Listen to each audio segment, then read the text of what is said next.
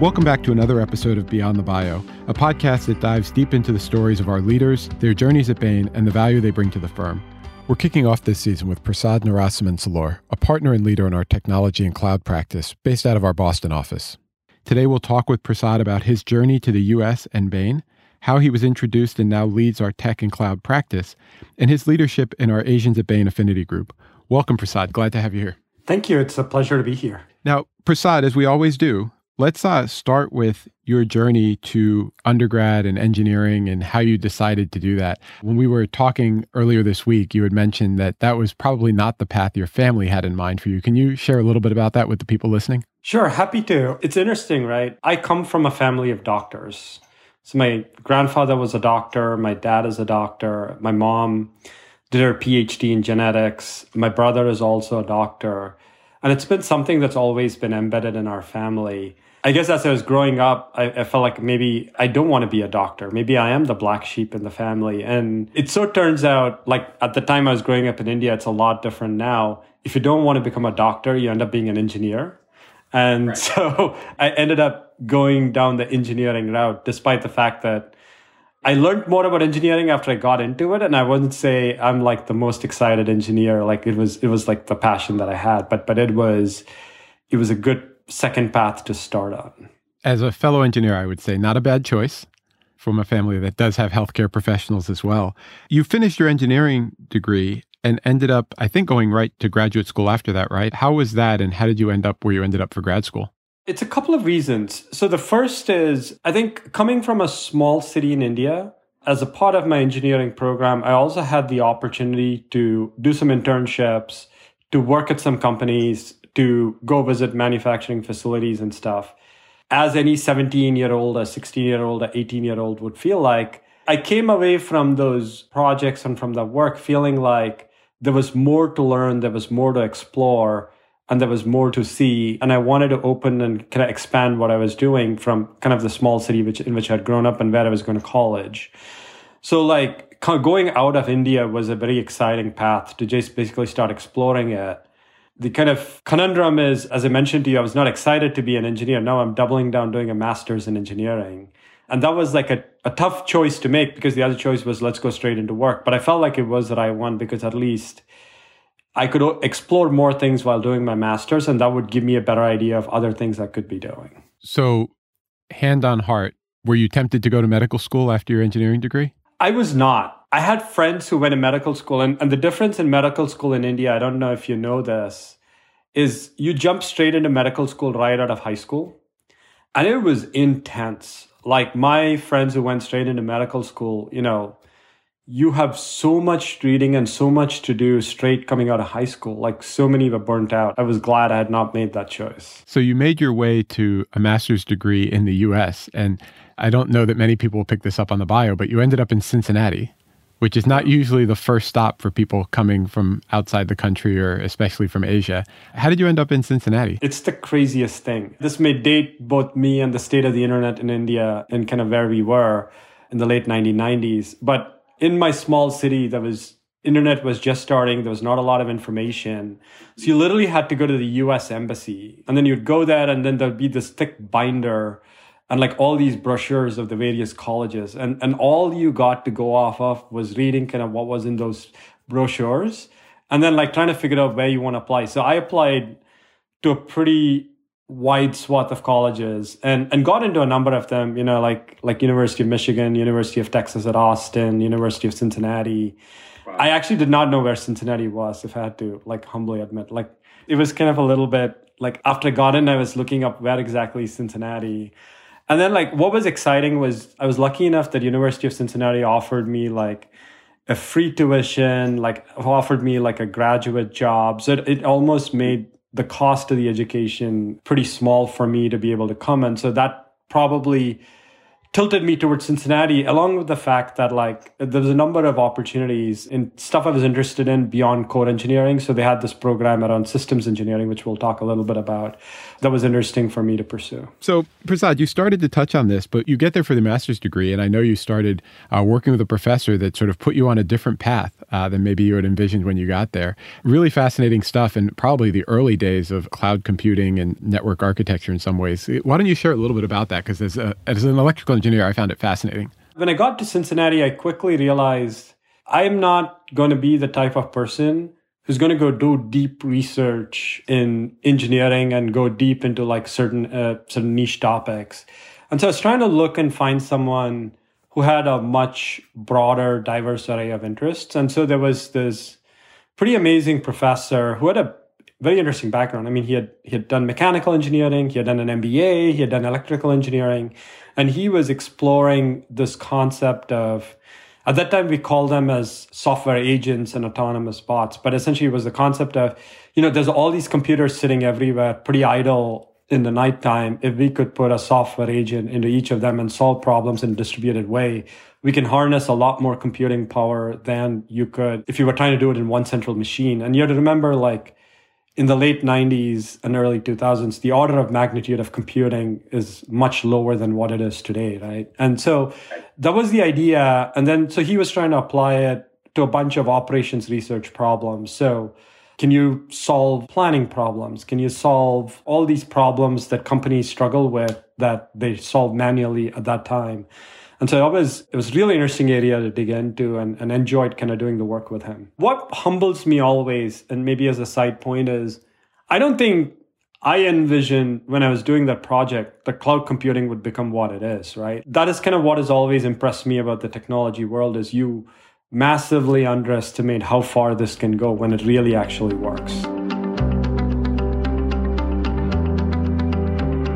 So Prasad, when you finished that degree, the research is honestly, kidding aside, fast. It's like just really cool stuff and cutting edge stuff. You ended up taking a job in the US afterwards. Did you stick with that field?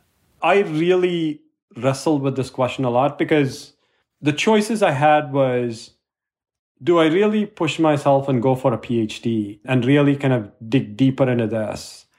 Or do I want to continue to push this forward? And so my kind of clear focus was, I want to see how these type of technologies work in practice. And I really want to focus on what value can be created and how do companies work and how can we use this to do something different. So that was kind of my focus. I searched pretty hard for what type of company might be a fit and ended up very interestingly in this whole field of planning and scheduling software, planning software that really took off in the late 90s. So there was a company called i2 Technologies. There was a startup in Boston, and they were doing some really cool stuff, which was essentially building cutting edge planning software, like the same type of problems I was trying to solve, and then take that and apply it to a variety of companies. And it was the initial era of supply chain software, if you will. It was exciting to go into that and see if some of these things worked in practice. And give people an example of how that software would be applied today, because I know we take for granted that, you can order 6 different things from Amazon and it shows up at your door in 3 hours from 4 different delivery people because you ordered it on your phone while you were walking home from wherever you were walking from. And I don't think people understand everything that goes into that. And again, you were really at the cutting edge of that, right? It is pretty amazing how all of that comes together. I'll give you 2 examples. So one, my master's thesis was pretty fascinating. So at that time, the airport shuttle companies were pretty popular. And so the whole theory was it's cheaper for you to take an airport shuttle rather than go in a cab, especially if you're price conscious. And so there would be the shuttle companies that would take your order. They would pick you up, they'd pick 3 or 4 other people up, and then they would kind of send them to the airport. And each of them have different flight times, different addresses and stuff. And so my master's thesis was, if each of these shuttle companies could be kind of an independent, like could make its own decisions, how do you figure out the problem of who are all the people that you could pick up? What are all the windows and which airports do we need to drop off at? How do you minimize the distance between these people so you could have the most optimal route and get them in the quickest time to the airport? And so have them all solve their problems independently based on customers they've already picked up, and then come back to how much would you then, so if each of these things were planning on their own, how much would they then be willing to pay to the central engine or cost to the central engine so that they could take someone on? And then the central engine would then allocate that to the cheapest kind of person, if you will. So it's pretty interesting to see kind of how that worked and how you kind of applied these type of algorithms like at scale to kind of do that. And to me, like, again, it's fascinating to see how all of that has played out in real life. And I can, for one, admit that I never foresaw like all of that in real life becoming the kind of way like Uber and other things do today. But it's, again, exciting. It's kind of what you do in academia can often portend to kind of what the future might be, although it takes a long and non-linear path to get there, right? The second one is, I'll give you an example that I do. Like, one of the things I was very excited about, the company I joined was a startup they had acquired in Cambridge. This company used what was called genetic algorithms-based planning. So what it really was is there's a lot of problems that can never be solved because there's too many options that are available that cannot be computed. And the idea was you could help kind of companies by randomizing the solution, if you will. You can help companies identify how to do something in a little bit more optimal way or discover a better answer. And so we would go to like automotive companies like a Ford, GM, or Chrysler. And if you think about the assembly line, the thousands of cars on the line, or hundreds of cars each day, each car has a different configuration, a different paint color, a different set of things that need to go in. If you don't do it correctly, the line wastes a lot of time because there's too much switching going on. By the way, fun fact, at that time, when I was doing the work, it cost $60,000 every time they switched the color on the paint gun from like a red to a blue or something else, right? So you don't want too many of the same color going in a row, but you don't want to switch too frequently between colors because of the environmental cost of trying to switch paint colors.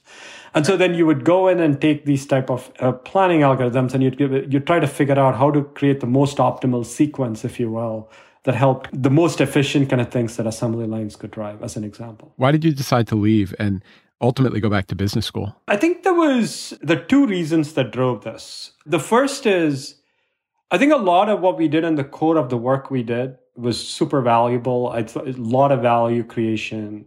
But one of the things we did in the era that we were in, at least this is my personal take, we got caught up in the mania of the day, which was the B2B exchanges. And most people won't remember this, but there were going to be these B2B exchanges like eBay type exchanges that got stood up in each vertical industry like auto, tires, etc.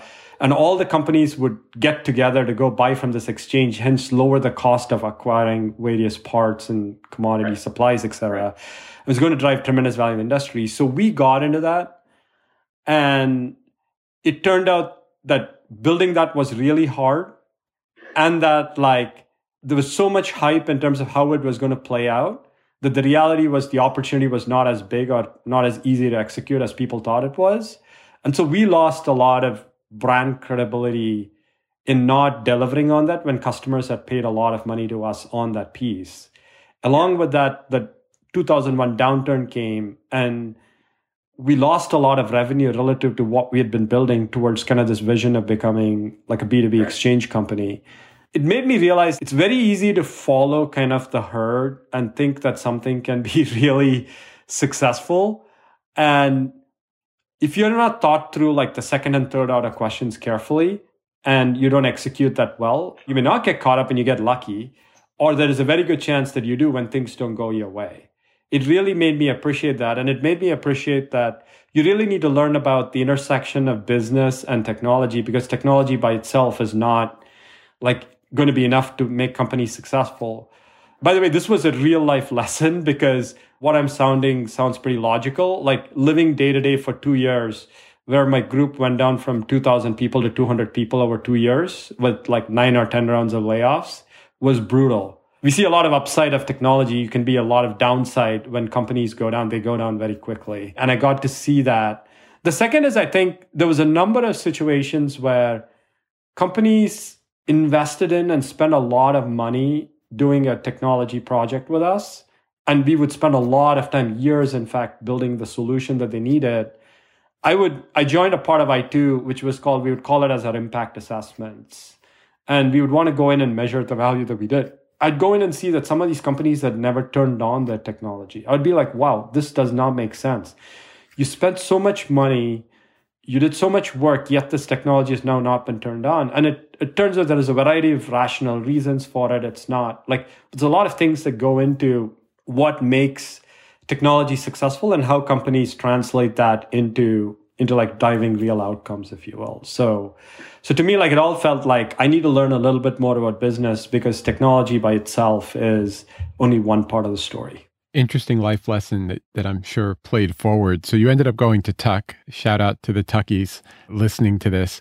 You ended up also interning with us for the summer at Tuck. Talk a little bit about the decision process for why you thought consulting was the right step. You talked about following the herd a second ago, and I know we do get a lot of people from Tuck. It's one of our largest MBA partners.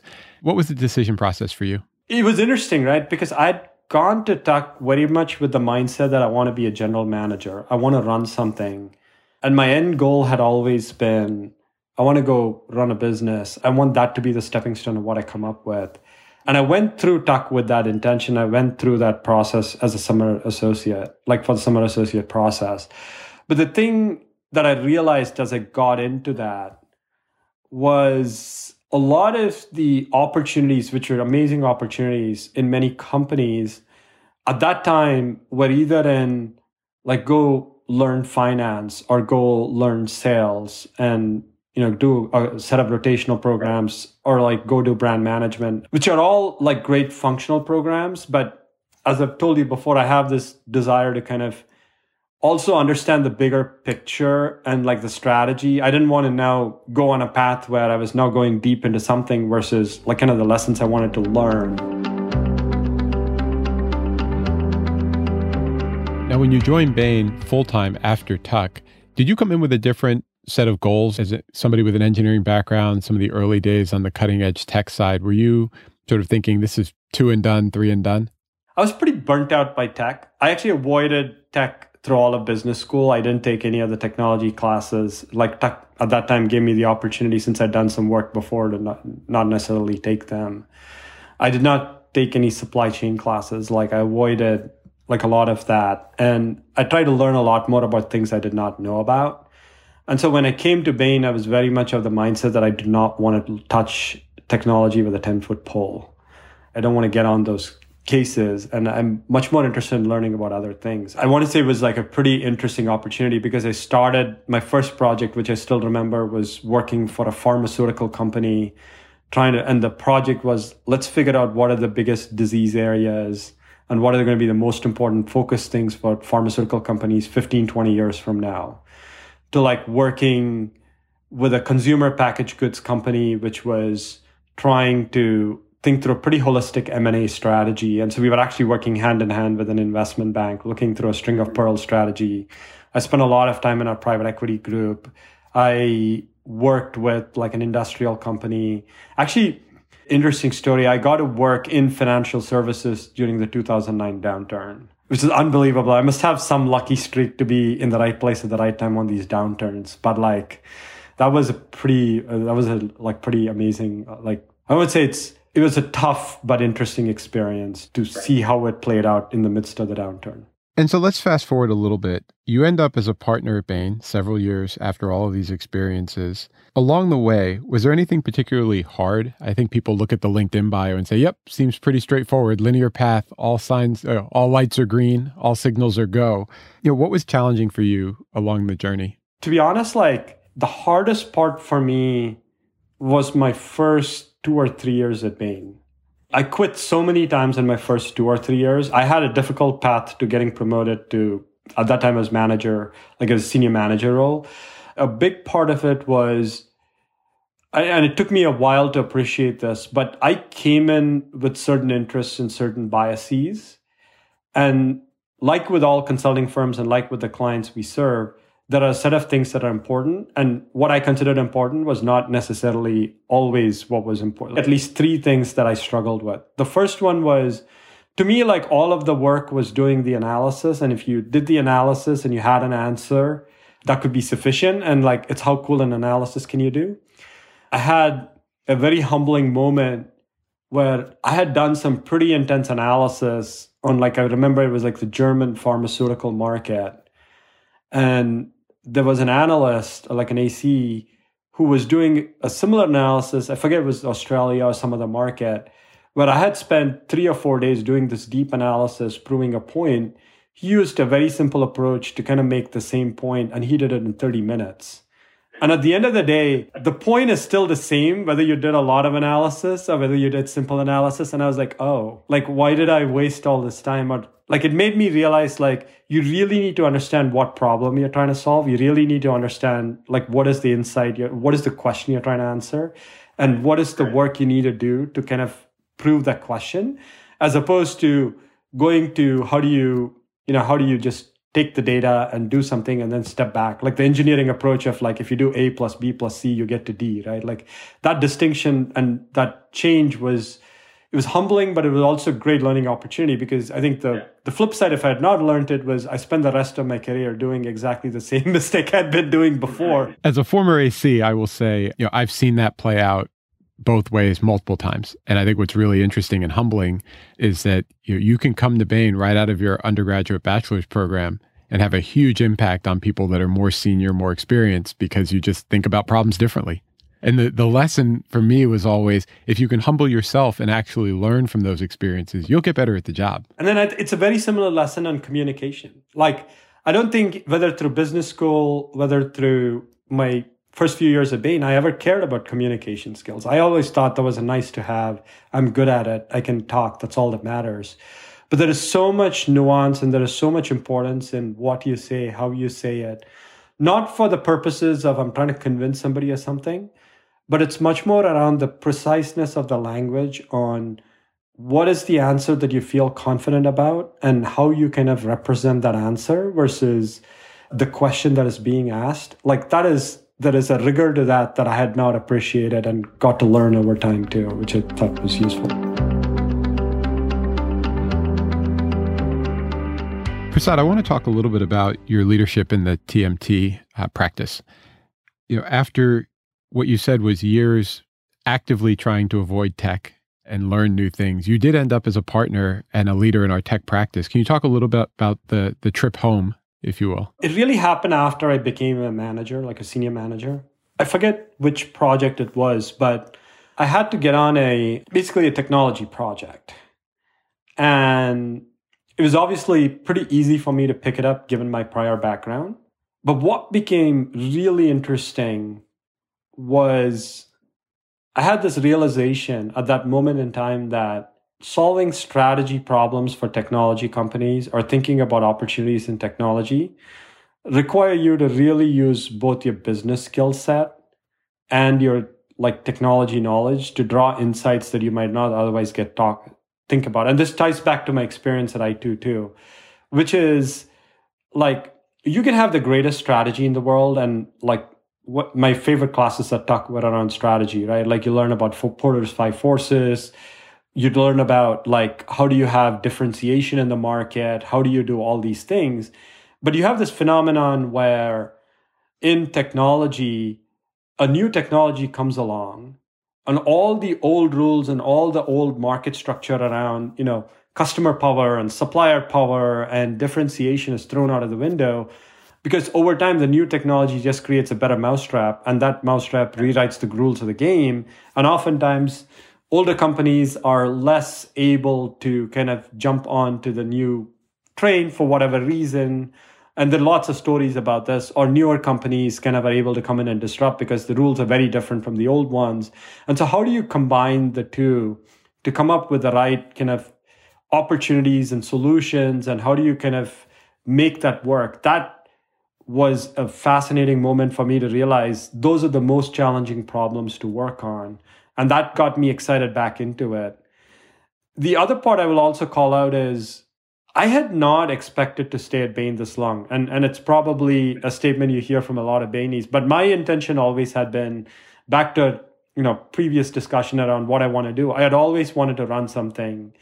I'd always wanted to do something because I'd learned the lessons of business. I'd learned the lessons of why companies are successful, and then I would go and actually execute it, right? But one of the things that I really came to appreciate at Bain, and probably the single biggest reason I've been here, is there is this pretty amazing playbook that almost takes you all the way from you start as an analyst who knows nothing to here's how you could be a CEO or an advisor to very senior leaders And here's what you should be doing every 6 months or every year. And I'm not kidding, right? And here are the tools and the training and the mentors and everything else to kind of help you get to the next step. And so it was always the case that every time I came to the question of, okay, I made it to this level. Now, what should I do next? I was like, wow, this next level looks really interesting. I see all these people who do the next level. They seem super impressive. I don't think I'm capable of that. But I think if I go do that, I'm going to learn some new things that's going to be interesting. And so it's kind of been that like journey that's kept me here much more than any like particular desire to like have like I want to make this a career. And even now when I describe myself, I try to avoid using the word consultant to describe myself because I think it's much more about the learning journey and it's much more about helping clients succeed that gets me excited rather than like this being, a profession, if you will. Yeah, I always say my experience is that we give people just a little bit more than they can comfortably handle. And so when you're always at that point where you look and you go, do I want to be at that next level? You go, that looks really hard. And then you say, challenge accepted and get back to work, right? What do you see as the biggest challenges CIOs are facing and how is Bain helping them through the TMT work, tech, media, telecom practice that you're a leader in? I'd say I follow like the path of interest and whatever interests me in that specific area. And I'll address it from 3 different angles, right? From a CIO angle and spending a lot of time with CIOs, it is like the CIO has become one of the most important roles at a company. And in fact, I would argue the role of technology and digital and new business models has gone far beyond the remit of the CIO to the CMO, to the CSO, like to the CRO. Like everybody is thinking about this because every industry is getting disrupted with technology. And so you both have companies dealing with fundamental business model issues because new entrants with very good technology capabilities are coming in with better, like different mousetraps. And you have the second thing that you have is so many technology choices and huge cost.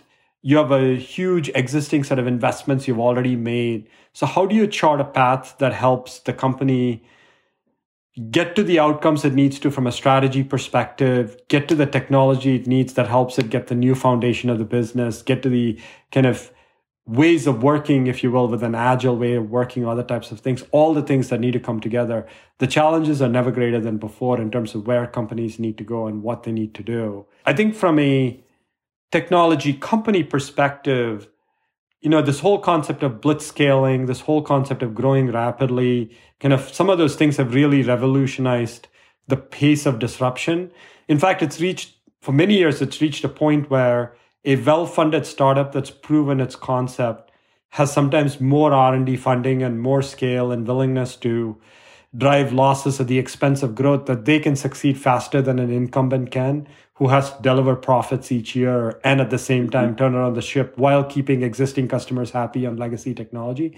So the strategy and growth problems and how do you drive that effectively and how do you get into the right areas, there's a lot for companies to think about in kind of getting to the right outcomes.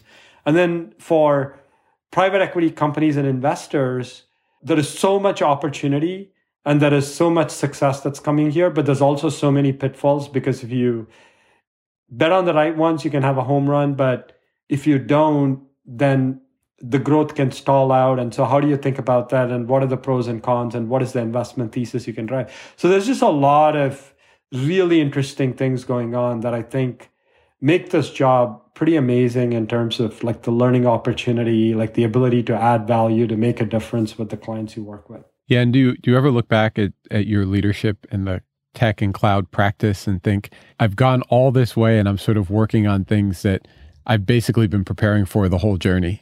If you think about your undergrad, your first job after school, and so on and so forth. You're right, but that was never the intention or the goal. And I did not have the foresight to think that it was going to work out this way, right? I mean, the beauty of a little bit of Bain is like someone told me this and it's stayed true all my life. You create as a partner and as a person growing up in Bain, you create the journey you want, you create the path you want, you create your own business to some extent. And it's very hard to control what you do in 6 months, in 12 months, in 1 to 2 years, et cetera, because you have the projects you have, the clients have the demands they have. But it's very easy and completely doable to shape your career over a 5-10 year period. And you really have to create your own kind of Bain, your own journey, because that's kind of what's going to be interesting. And your point is right. I ended up where I am, and what I learned has all been very helpful for what I'm doing now. But I don't think I had this North Star of saying, I'm on this journey, I'm going to do this every step of the way, and a linear straight line to get that. I feel like it was a lot of like going north, going south, going east, going west, and kind of finding my way eventually to that path. I completely agree with that, which is why I said, that we call the podcast Beyond the Bio for a reason. Because on LinkedIn, Prasad, your path looks super linear and super well choreographed. And knowing, as someone who also has built their own Bain along the way, that's just not how it works. And you sort of enjoy the journey and figure out what you can do as it happens. Exactly.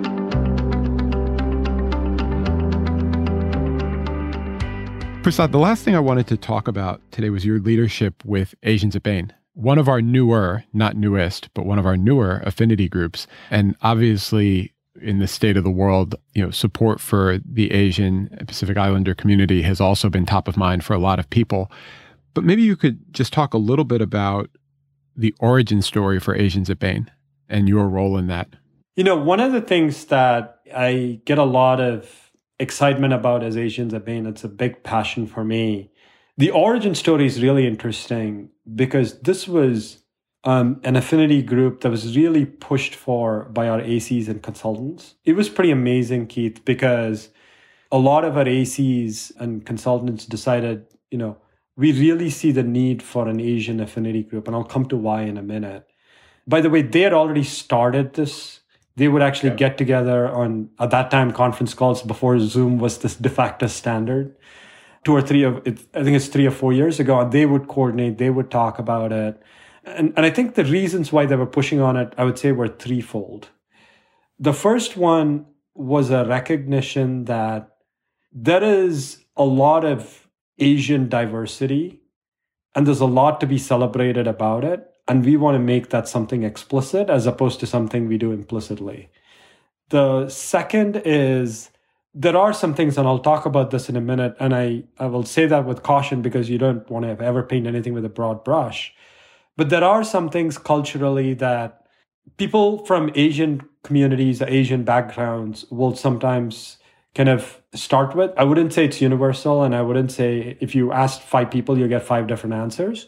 But there is this view that we want to expand and the ways of thinking and the ways of working and the ways of what can be done so that we can bring these cultural differences to the forefront and make sure that we are kind of thinking about it from a Bain lens on how to make that work within Bain. And we want to have an agent of change within that, if you will. And then the third was a need for an external voice, which is really about, we want to be socially aware and we want to make sure we are making a difference with Asian American issues more broadly, if you will. So a lot of reasons, and I don't want to say it was that well formed when we started, like that would be kind of, if you really dug into it, there were a few different reasons. I got lucky to be a part of this, to be honest, because the teams were forming it and I was asked if I could help kind of shepherd some of that process. And that's how I got invited into it. And it's been amazing. I've learned so much from the folks I've worked with and kind of what I've seen. And it's exciting because I think we are still in the very early stages of our journey in terms of where Asians at Bain is going to be. When I look 5-10 years out, I'm pretty excited about what we can accomplish. Yeah, and I think as soon as we saw, and I remember sort of that time at Bain, and the ACs largely, so people 1 to maybe 3 years out of college, really driving this. I think when we saw the value of it and realized that group just almost structurally turns over every 2 or 3 years, we needed somebody on the leadership team to really engage here to sort of maintain that continuity and keep the momentum. Because like every student organization in some ways, people graduate and move on. But I think we realized as a firm that this was something that we really needed. It's been really great. What role has it played in your personal experience, both, from a community inside Bain standpoint, from a connectivity, across different levels? How have you been able to do that? And I would also add, I think our Diverse Abilities group has co-leaders, but you're also co-leading. Asians at Bain. And, again, playing a little bit loose with the language, there's sort of you represent sort of a South Asian group of people in Asians at Bain, and your co-chair sort of leads more of the East Asian, but together it's one organization with similar issues, similar needs, similar focus. But just like Blacks at Bain, there's a lot of diversity in that group. So you're the same in some ways, and depending on who you're talking to, you're different in other ways. It's a really great question, Keith, and I'm not sure I have a great answer to how we think about this problem. But a few things I think to call out. First, in your last question, I'll come back to kind of how my own journey, if you will. Look, I think on this question of Asians at Bain, if you think of Asia as a continent, it's so big and so diverse. And when I talk to Manny often jokes Philippines and Southeast Asians, and even within Southeast Asians, there could be a dichotomy of the Filipinos versus the Thai versus the Malaysians. There's a lot of diversity to what becomes the Asian affinity group, if you will. And I think we have to respect that diversity. I think job one is to be humble and to say, we're not trying to solve everything, and we're not trying to represent that this is the group for, and that even that this is going to be the final configuration of what Asians at Bain is going to be. I don't know that we have addressed that yet. Right. But I think there is a very common set of issues around the three topics, the three kind of areas I mentioned earlier, that represent very common themes that cut across all of these Asian communities. And to be honest, between Grace and I don't think we've even considered the fact that, this is South Asian, or this is East Asian, or anything else. And there have been some points where some groups have faced more issues than others. I would argue, I distinctly remember 9/11 and me taking flights after 9/11 and maybe being nervous to be on a flight and how that whole experience played out versus what happened in the last couple of years with some of my East Asian colleagues as we went through the whole COVID issue. It becomes more to the forefront when certain external issues happen. But for the most part, I think there is a very common set of topics that come together around the three areas where I think there is a real opportunity to kind of work together as a community to advance in some of these areas that is actually pretty exciting for me. And has Asians at Bain, for those who aren't familiar with any of our diversity and affinity groups, when can people get involved in Asians at Bain? And is it something that starts when you're a senior manager, or is it only for ACs? How does that play out in practice? I think it's for everybody, and it's all inclusive. And in fact, a lot of it happens at the office level. There's stuff that happens at the national level, and we are pretty entrepreneurial. And if you have an area of interest you want to go after and you have a passion for it, we will support you to do that. Now, there are some boundaries because we don't want to create there are some certain things, and we can talk a little bit more about DE&I and stuff, but there are certain things we recognize and are addressing systematically. So we would not want something that's countervailing against that. But if you have something new that you want to go after and it's pretty additive, we are really excited to support you in that journey, right? It's everybody. By the way, I would be remiss to say this is an AC or consultant thing. Some of our strongest members come from our practice areas, our HR teams, our PPK teams. This is for everybody, and it's meant to improve because the Bain of the future is different from the Bain of yesterday. And there's a lot of people who make Bain successful, and it's for everybody to come in and be a part of that. And that's pretty exciting as you think about where we are headed. Yeah, and we'll also have Julie Kaufman on the podcast talking about DEI later. And what's been really neat, we just got an email today from the Asians at Bain leader in our office about, another cultural event that's happening so that everybody understands the history and the background of it instead of just reading the headline, that this is taking place now. And that's just something we didn't do 25 years ago. And our diversity and affinity groups are not just supporting their members, but when you say for everyone, you mean for everyone. And by the way, it's also non-Asians, right? So we are not exclusive to you need to be Asian to come into this. This is meant to be an affinity group that's pretty broad and open for everybody with who's interested. Great. And Prasad, let me close out with one question. What gets you excited about the next couple of years for you as you think about Asians at Bain, as you think about the tech practice and cloud computing? What gives you energy these days? So first on the Asians at Bain, look, I think I've been excited to have been a part of it, but I feel like there is so much to do for us on Asians at Bain, at DE&I, One of the things you'd asked me a previous question around what is the leadership journey or what have you experienced? I think for the most part, it's been a huge learning opportunity. And it's been an important moment for me to recognize it's insufficient to be a participant in some of these events, right? And it's insufficient to be an observer who's supporting. It's important to make a difference. And how can you make a difference? Making a difference is hard. Making a difference requires commitment.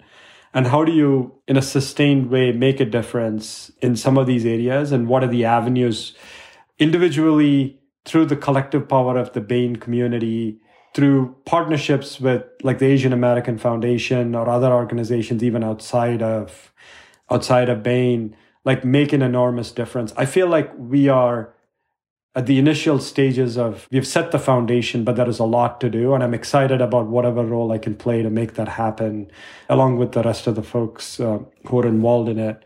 I think from a tech and cloud computing perspective, I'm just really excited. I feel like, again, it seems silly to say this, but we are still at the early stages of the technology revolution. And it's kind of unbelievable. Like, some of my most fascinating projects have been around, like there's been 2 or 3 projects where we have tried to forecast, like when will autonomous cars come around?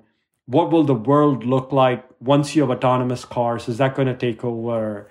We still are at the early infancy of AI. If AI does get to the point where we can really harness true scale and can really come to solve real problems with AI, what it can help and what it can do is pretty amazing. So there's just a lot we can take it forward. I'd also say, so there's a lot of upside and excitement around where companies can go with technology, what it can do, how it can make a difference. And so that is to me like a really exciting topic. And then the other thing I would say is there is some downsides to technology too. And I think that there is an important need to understand and recognize what those downsides might be, whether it is the amount of technology we consume on a daily basis, whether it's what can happen societally if machines can do a lot of the things we do today, that I think we're still in the very, very early stages of. And to me, it's pretty interesting as you look over the next 20 to 30 years, like where this will go. And like some of the leadership, like not just me, but all of the people listening to this podcast, the new leaders who will come in and what they need to shape, et cetera. There's some exciting times ahead. Really awesome.